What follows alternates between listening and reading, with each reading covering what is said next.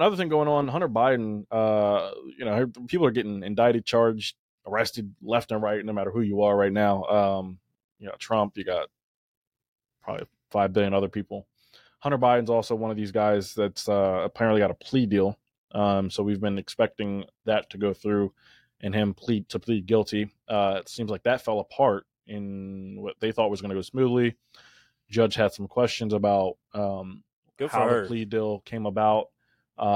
So she halted some stuff up.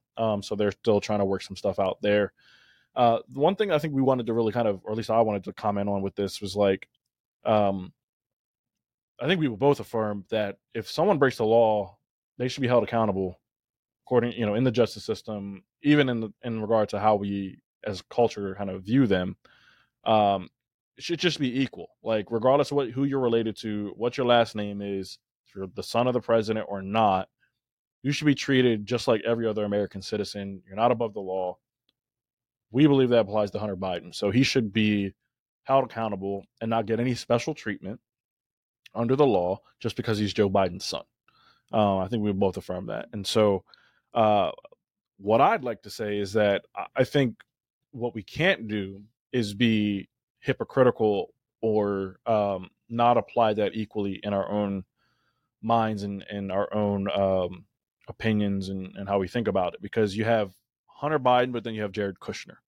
And so if we're going to look at Hunter Biden, who, again, and Joe Biden, they haven't been accused yet, or they've been accused. They haven't been proven yet or charged yet for money coming from Ukraine, money coming from the Middle East or whatever, and getting rich off of these things from China, whatever, and so on and so forth.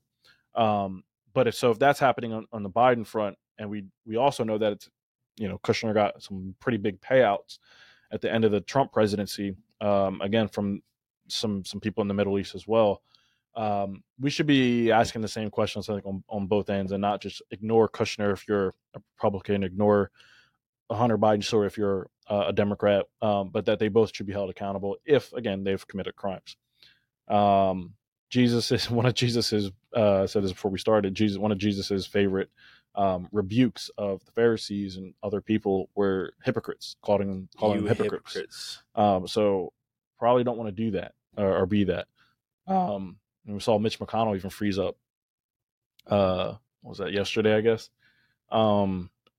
Again, and so you got Republicans now saying, "Oh, well, he'll tell us when he's ready to go. He's fine. If he told us he's fine, we believe him." But when Dianne Feinstein, who hasn't been able to, or even Joe Biden, that's true. That's a good point.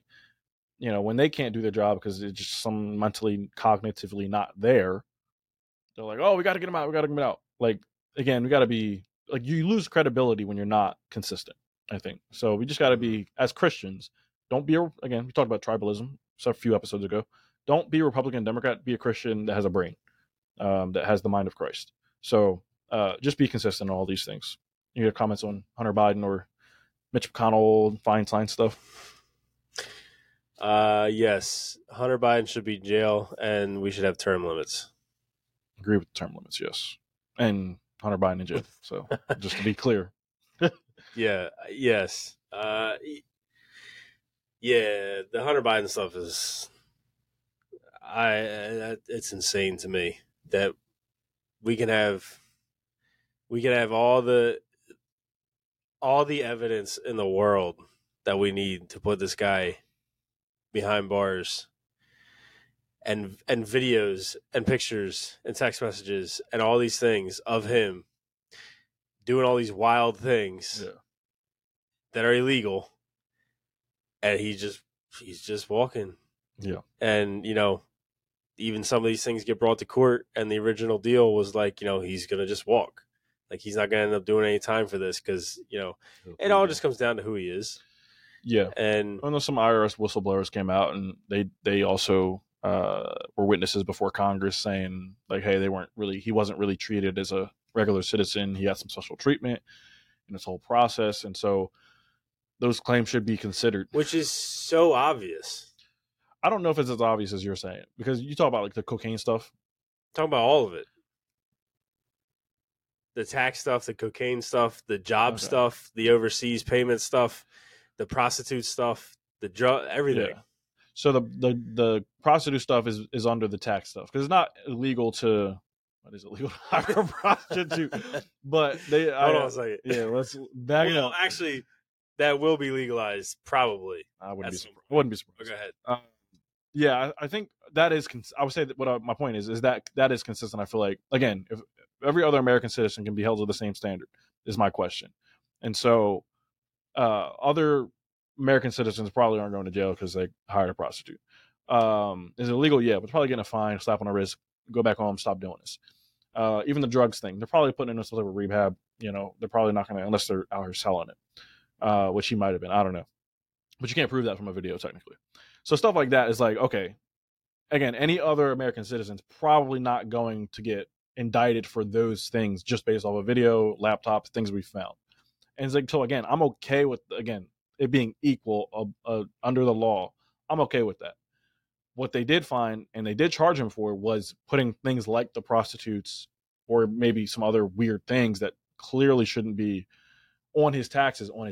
So like you can't put a prostitute on your taxes because you went to the strip club to meet with some other business leader or whatever, right? So like that is, I think, what is in the indictments and he's being held accountable for.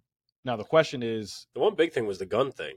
Gun charge, right? It's because it's a felony. Yeah. And so I think ended up saying they basically would drop the felony from his record. I believe, don't hold me to this, but I think they'll drop it if he stays clean off of drugs and doesn't get any more trouble. Like it doesn't have the same weight on his record.